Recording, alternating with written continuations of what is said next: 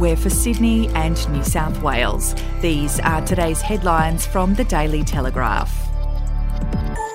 The sociologist paid almost $6.5 million to bring about cultural change in the Australian Defence Force is now cashing in on that work with a commercially published book on bloodlust in the military that draws on the taxpayer-funded research. Samantha Cromfoet's findings of illegal violence helped spark the Brereton inquiry into the alleged misconduct of Australian Special Forces in Afghanistan and the allegation of 39 unlawful killings.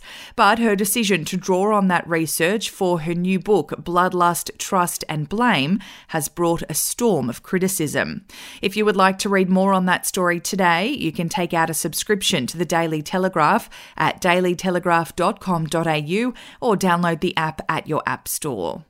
New South Wales Police are being forced to act as ambulance officers and transport patients to hospital in a growing trend aimed at plugging holes in the health system.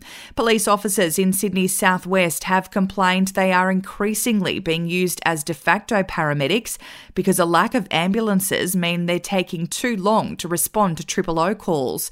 They say the overstretched health system is putting a strain on frontline policing in the area. We'll be back after this.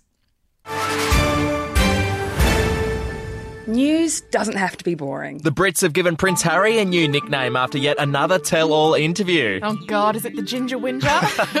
Let the team at news.com.au get you up to speed each day with their podcast, From the Newsroom. A couple were busted joining the Mile High Club. Well, I guess they can't fly Virgin anymore. Politics, sport, red carpets, royals. Get all the goss in just a few minutes. Follow From the Newsroom wherever you get your podcast from. Federal Labor MPs have intervened in the rabble of the New South Wales leadership race, telling the state parliamentary branch to fix it immediately and warning a drawn-out ballot will distract from voter concerns and could hurt the party in marginal seats. Kevin Rudd's rules for a formal ballot of every New South Wales rank and file member in a primary-style contest are set to be triggered, with dumped former leader Michael Daly announcing his intention to run and contender Chris Minns likely to as soon as today. In a rare Canberra intervention in state politics, Federal Labor frontbencher Michelle Rowland says there is a very strong desire for stability and to move forward.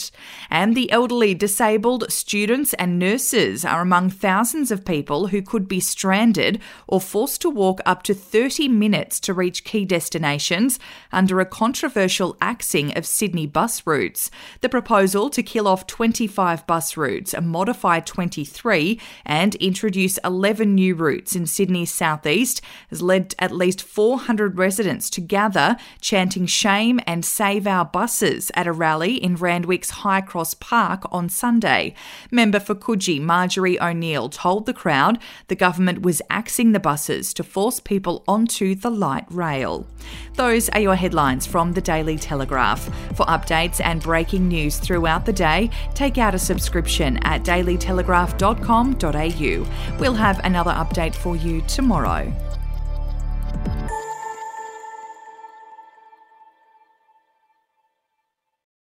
Are you ready to get an inside look at crime from someone who has investigated some of Australia's worst crimes? It was like Aladdin's Cave. The luminol found bloodied footprints and bloodied handprints on a wall, so it's just like a horror movie. Former homicide detective Gary Jubilant sits down with cops, crims, addicts, victims, small-time cheats, and big-town lawyers as they tell their incredible stories. My house got raided. Next thing you know, I got bail refused. Next thing you know, I'm on a truck to Parklea Prison. Listen to I Catch Killers early and ad-free on Crimex Plus on Apple Podcasts today or wherever you get your podcasts.